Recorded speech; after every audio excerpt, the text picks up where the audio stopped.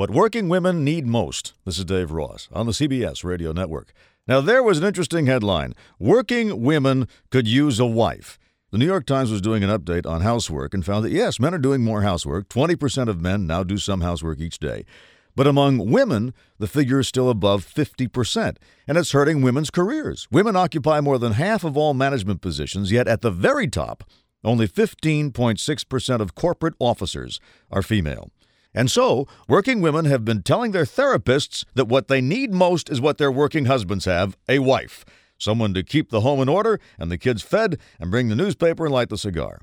Yes, you can get hired help, but that's not the same as having a wife. A wife is not an employee motivated by money, but a trusted partner motivated by love and a sense of responsibility.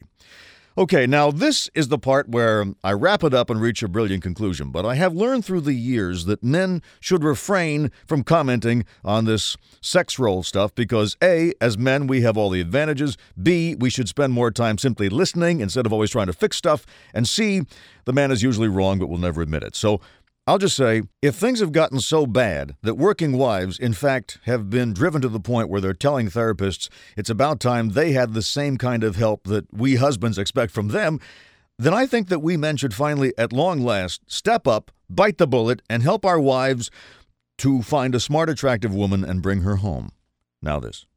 This is Dave Ross, on the web at daveross.com.